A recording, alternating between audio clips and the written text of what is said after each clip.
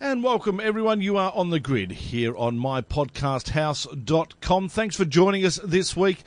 Got a big weekend to wrap up in regards to motor racing, especially Formula One. And to help me do that, I say good day to my co-host, Richard Crowell. Hello, Crowlesy. Morning, Specs. We both stayed up until after midnight last night, just trying to get our head around what was one of the most amazing Formula One Grand Prix. It was action from start to finish. Yeah, can we just race it in Azerbaijan every week? I think F1's been wondering about what they do with their overtaking problem or lack thereof.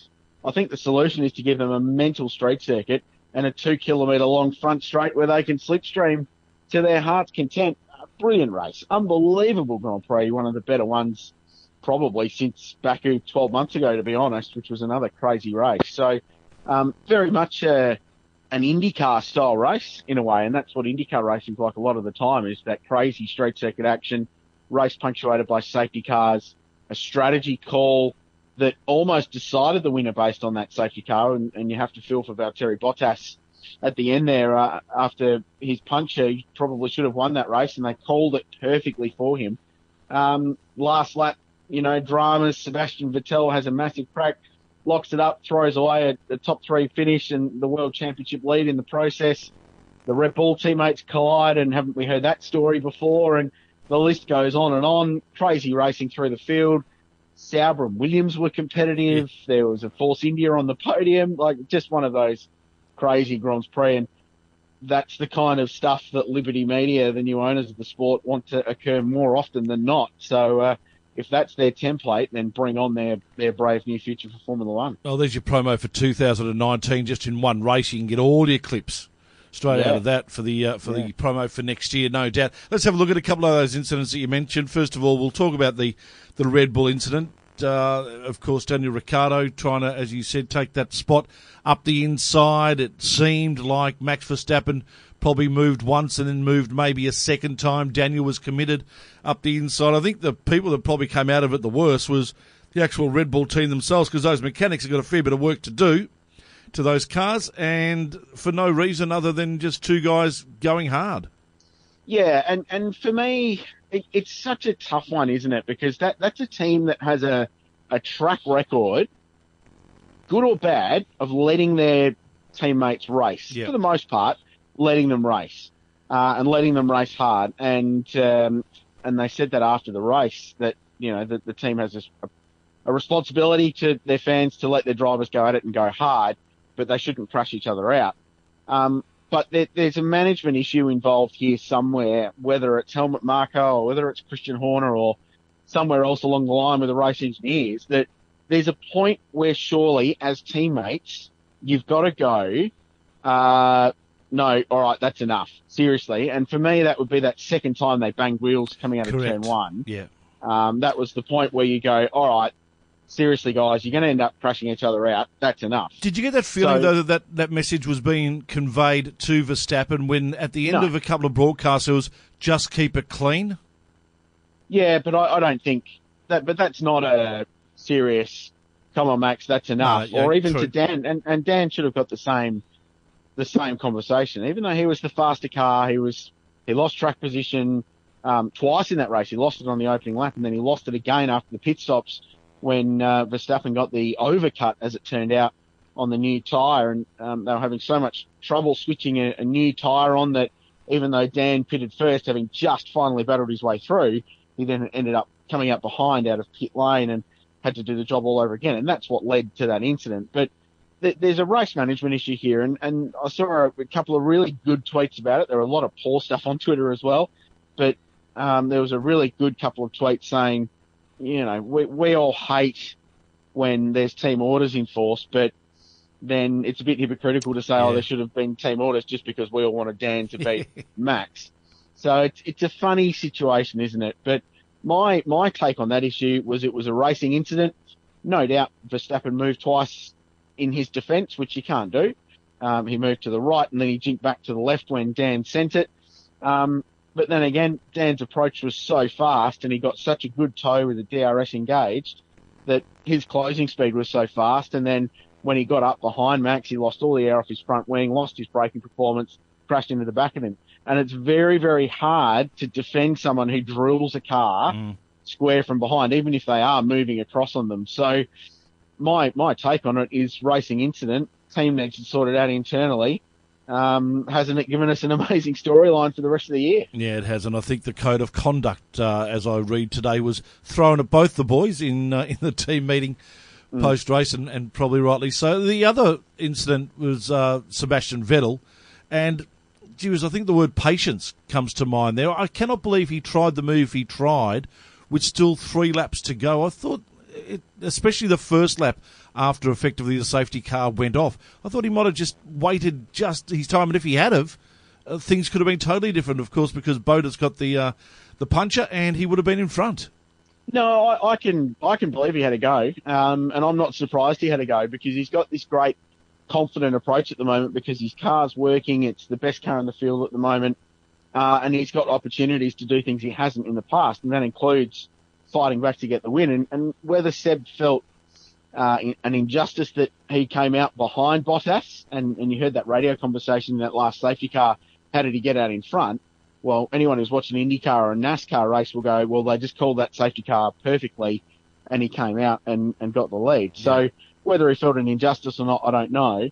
But as the boys in the broadcast talked about on Sky F1, that the Ferraris were switching their tyre on better than the Mercs after a pit stop, so or going through a heat cycle. So he probably felt like that was his time to strike before the Mercs got more tyre temperature up in those very cold conditions. And he had a crack. I love that he had a crack, because there's been Formula One races in the past where you've been sitting there going, go on, somebody send it, come on, have a go.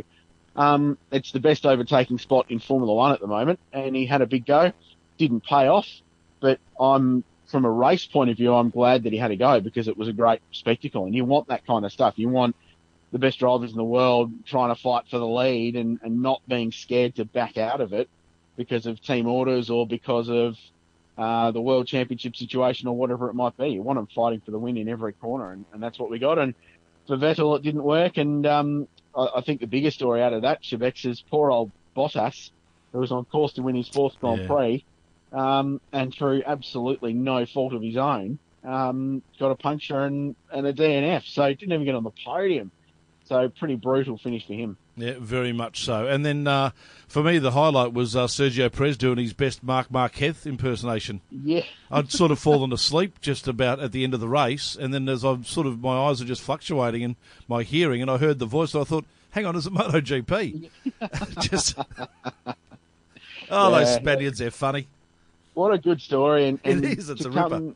To come from a 5-second penalty as well that he got earlier in the race for earlier dramas, good. It's good for Force India. Good to see them back up there. You just sort of have to like that team, don't you? They keep plucking away without the big budget, and they keep getting these big results. And you and I watched them in Melbourne, and they're actually pretty average in the first couple of races this year. So to see them with that very low drag, very slippery car, good in a straight line, which suits the Azerbaijan circuit, they were terrific and really entertaining to watch them blaze through the field.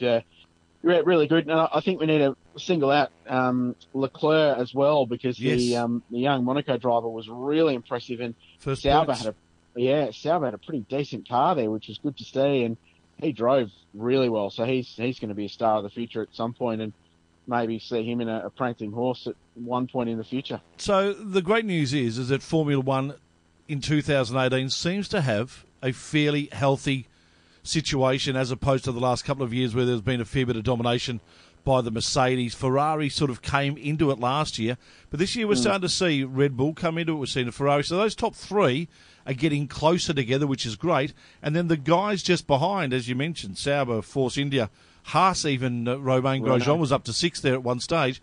Those guys are starting to get a bit more competitive as well. So it really it's starting to get interesting. Thank God, it hasn't been for years. Yeah, it's been a bit depressive for a while, hasn't it? And whether Mercedes have dropped the ball a little bit, or whether it's Ferrari increasing performance, Red Bull are certainly closer to both of them than they've been for the last couple of years. So that's all fantastic. But that midfield fight for me is hugely impressive. Like, how did Alonso finish 7th? Yeah, I've got no idea how he finished 7th after having a double puncture on the opening lap. But through all the drama, he just blazed through. And they don't have qualifying speed, the McLarens, but they're a pretty good race car. And they're just accumulating points at the moment, so they can develop themselves to the front as the year goes on. The Renaults were super quick in the race yesterday, and Hulkenberg, obviously DNF, which is a massive shame because he had good speed, but Carlos Sainz was really impressive. So that midfield fight is hugely competitive. And yesterday, with the Williams and the Saubers being competitive for the first time this year, the midfield fight was everybody that wasn't Merc, Ferrari or Red Bull. So there was 8 teams having a proper crack at that final spot on the podium. And that's what we want to see. But you get that, we're in year 5 we're in year 3 of these current regulations with the high downforce super fast cars.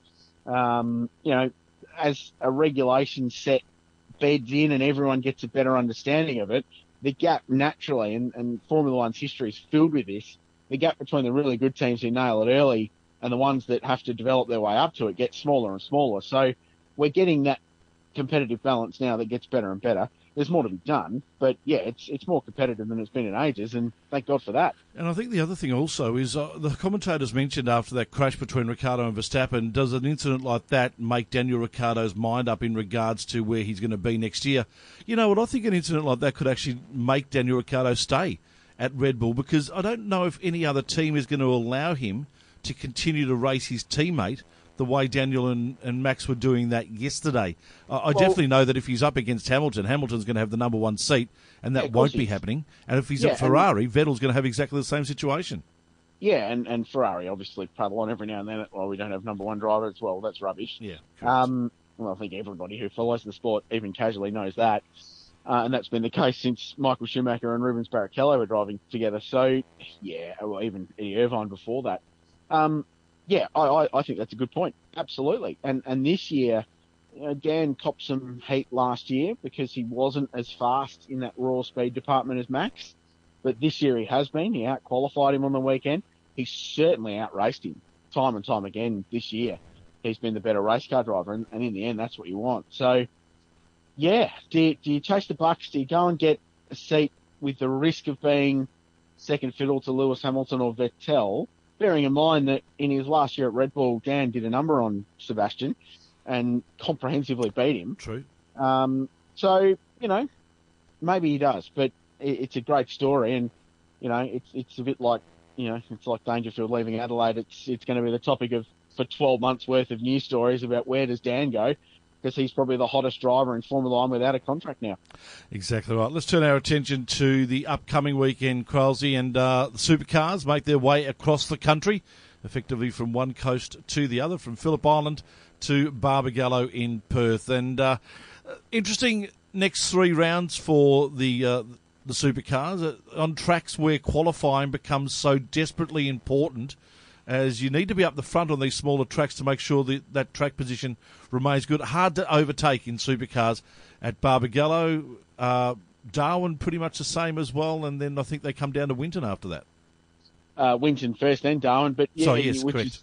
Which is always comedic, because at Winton it's normally 2 degrees, and then we get to Darwin and it's 32, so you couldn't get too big a contrast, could you? An interesting swing now, and what we have is we've had a round each of different kind of racetracks. So we've had Symonds Plains, which is a little boring in Tasmania. We've worked out who was strong there on the old school style circuits. We've had the fast flowing open Albert Park and Phillip Island now, so we know where those tracks are good. And all of a sudden, the ZB Commodores perhaps aren't as good as everyone thought they were. And the Falcons were really strong there, especially the Shell V-Power Racing ones. So we've had a good indication now, a good sort of taste tester of where people are at in this championship. So now we get into the middle, the grind of the season. This is the important rounds where everyone just gets into that let's just accumulate points mode.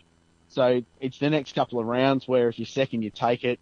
You score some points, you get onto the next race, because you need to get towards August, September. When we get to Queensland Raceway, the intensity racks up, and then we know that we've got Sandown in our future for the 500 and the Enduros when things really get serious. So it's an important part of the season, and there's still people that need to perform. There's still teams that need to have big weekends here, and I'm looking at I'm looking at Tickford Racing in particular that have been pretty awful for the last 2 weekends. And, Nissan need to carry on their form from where they were at. And then this captivating title battle between Van Gisbergen, Whincup, McLaughlin, Coulthard, and those others in the mix at the pointy end that looks like it's going to be even better than last year. So there's so many storylines to play out over a couple of really good, interesting old-school style racetracks in the next 2 months. Well, I know one guy that would love to have a massive weekend at Barbagallo after the start to 2018. That's been thereabouts, and we talk, of course, of Todd Hazelwood in that big mate car, and he joins us on the line now. G'day, Todd. Morning, guys. Thanks for having me on the show. Thanks for coming on board, mate. Really appreciate it. First of all, I'll go straight to the top. Your impressions of 2018 so far? 2018 has been a really tough year, to be honest. It's been eye-opening and by far the toughest start of my racing career, as far as racing seasons are concerned. So we've been learning a lot and, embracing the challenge, but at the same time trying to move forward and try and get some better results looking ahead. Does it feel like this has been a complete reset? And you brought the same team with you from Super 2 last year. You brought Wes McDougall, your engineer, car owner, sponsor. So a lot of the package has made the journey with you. So there's a lot of continuity there. But does it still feel like this has just been a massive reset button for you this year and you've just had to go in from scratch?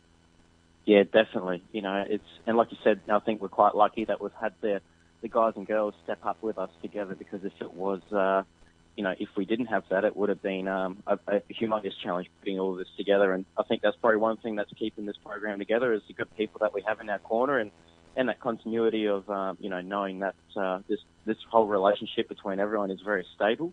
And this is what's helping us get through these tough times. But, as far as we're concerned, trying to learn this new chassis this year has been a almighty challenge. It's probably, something that we're still working on. And, hopefully we can get our heads around it. And obviously for myself as well, stepping up to the main league. And as a driver, you need to make that next big step up. And, trying to take it all on board has been a challenge. But, nonetheless, really enjoying it. I know you're a realist also, though, Todd, and I'm sure you came into 2018 understanding what you had in front of you and probably not setting yourself the most massive goals. There would have just been, to use a cliche, I suppose, one step at a time? Yeah, 100%. We very much had goals in mind of what we thought we could achieve, and to be honest, I think we probably thought we could do a lot better than what we're doing right now, and that's only because we're all hungry and we're all result-driven industry. And, it's been tough. And, I think as a team, I feel we've got all the right people to get the results. And hopefully that's a matter of when, not if. But, when you put a new team on the grid and plus, you throw in a new driver and a new chassis all at once to start a new racing season, there's a lot of challenges to be had. And, that's why we chose to do a 2-year program with Matt, and because we understand it's certainly not built overnight. And when you're a single car team as well, you're pretty limited with the amount of information and data that you can collect as the year goes on. So our learning rate is fast, but certainly not as fast as some of these other teams. So that's also another element that we're trying to speed up the process with. And that's all part of the challenge, and we did know that, and but this is our way of getting into the main game, and we've just got to embrace the challenge. Can you pinpoint where your struggles are coming from? It's been interesting to watch, especially the Fords this year, Todd, that even to a certain extent the Shell V-Power cars have been a bit inconsistent, but Tickford Racing's probably been the biggest story, that on the 2016 tyre that we've gone back to this year, they've struggled to get their cars in the window full stop in the last couple of rounds and battled to get in the top 10 at Simmons, and then we're just floating around the bottom half of the 10 at Phillip Island. They haven't looked that competitive. Is that where your issues are coming from, or is it deeper than that, or is it all a combination of an array of things that you just mentioned, like the learning process?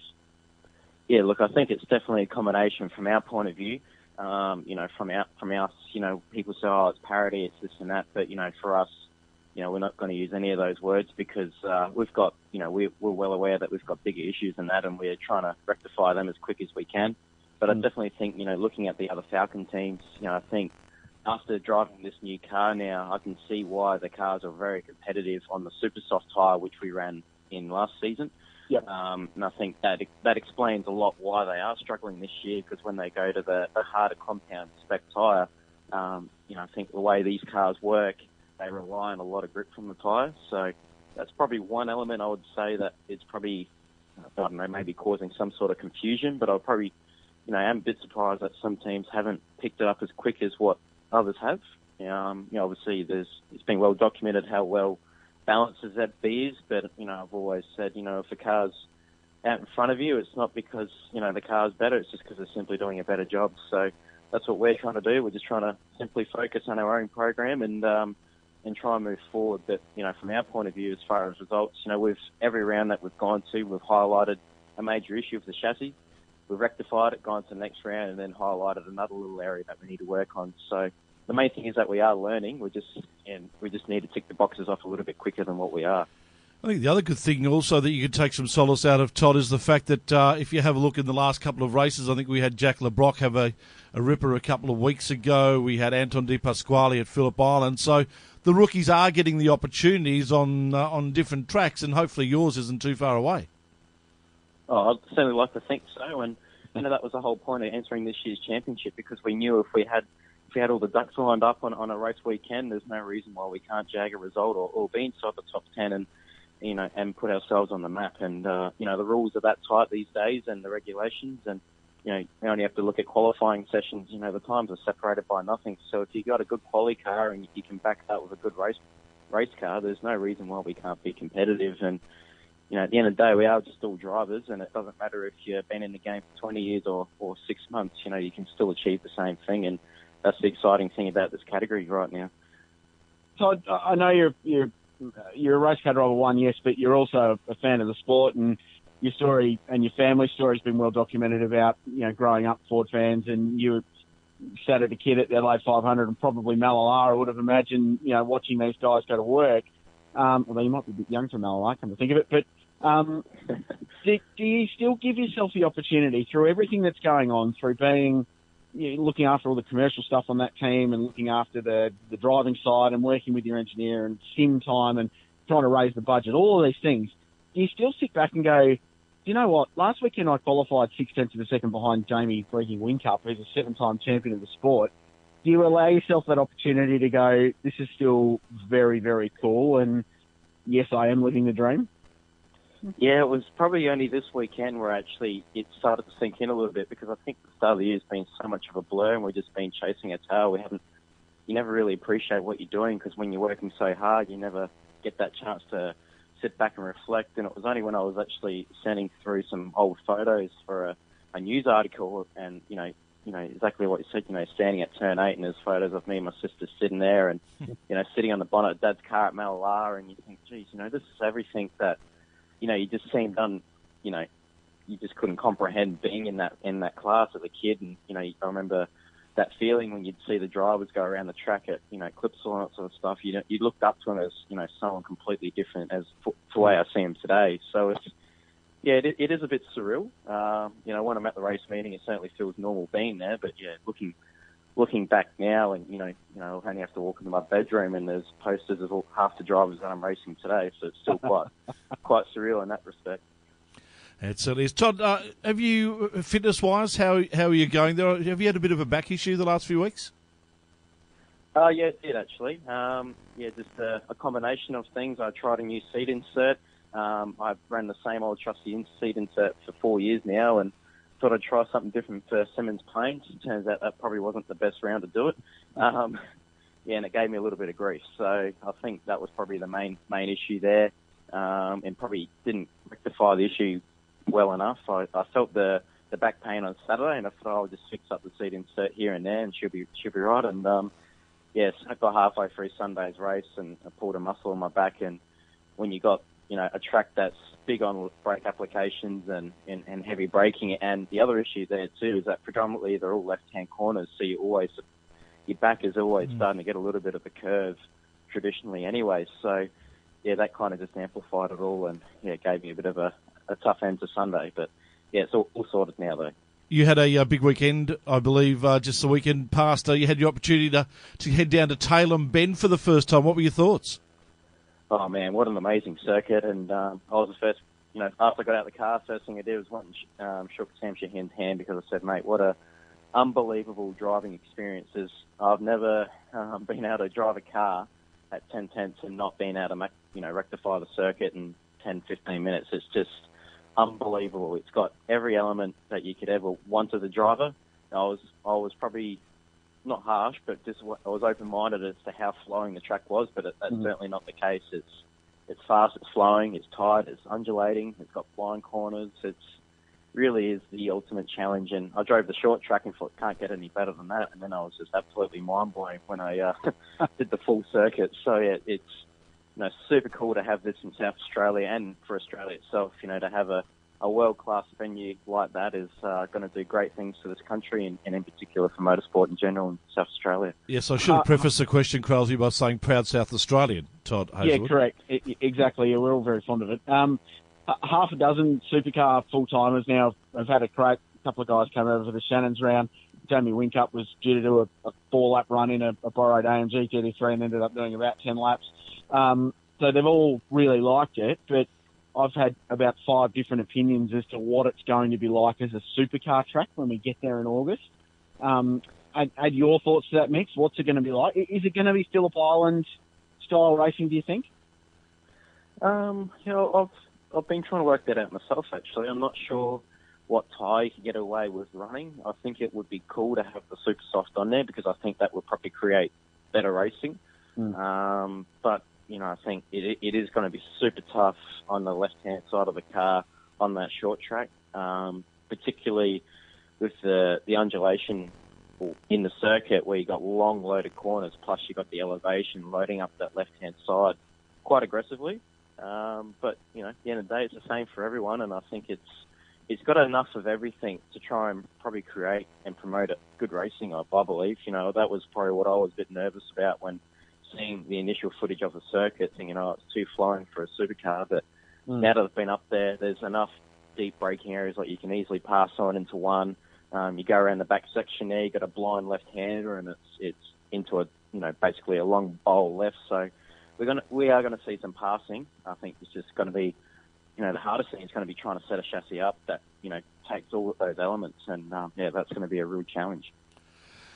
Todd, as we let you go, obviously it's a big year ahead, and in regard, and Crosby mentioned before too, the fact that you run the commercial side of this car as well. How hard was that for you over the summer to get your mind ready for a full-time season in supercars, while at the same time going out and knocking on doors?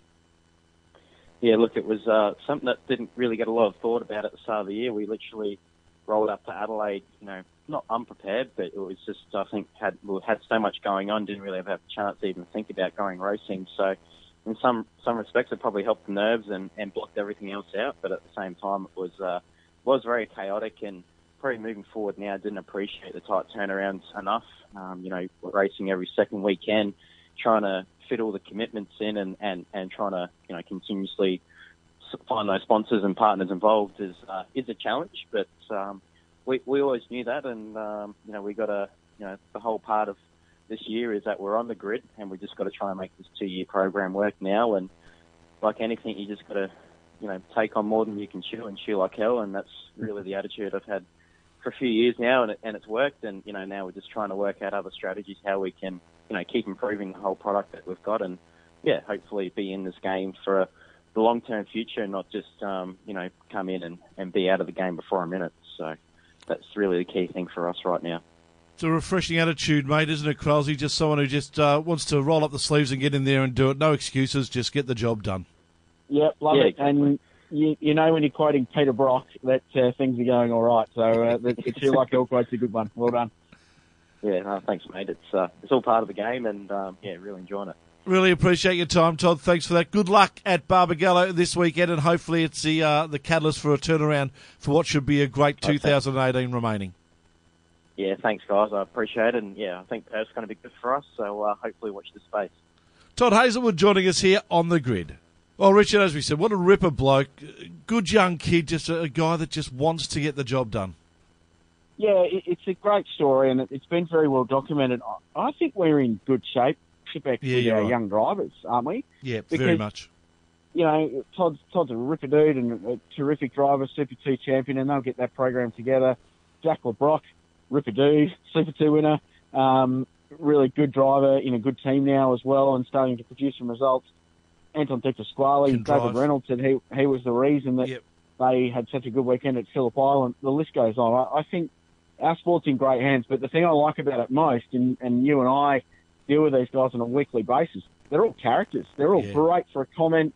There's Todd Hazelwood, he's a baby and he's quoting Peter Brock and rolling out good lines like bite off more than you can chew and chew like hell.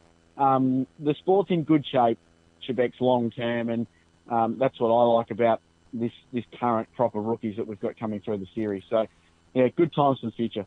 Couldn't agree more, mate. Thanks for your involvement today, as always, buddy. Look forward to wrapping up what should be a fantastic weekend at Barbagallo with you next weekend. Yeah, the Wild West should be an interesting one. I reckon watch the Craig Lowndes on the old tyre there. I reckon he goes pretty well at the old school tracks. All right, there's the early tip from Richard Crowell. Good on you, mate. Thank you. See you, mate. Richard Crowell joining us here on The Grid. That is the end of another episode. Thanks for joining us, mypodcasthouse.com. We look forward to catching you again next week here on The Grid.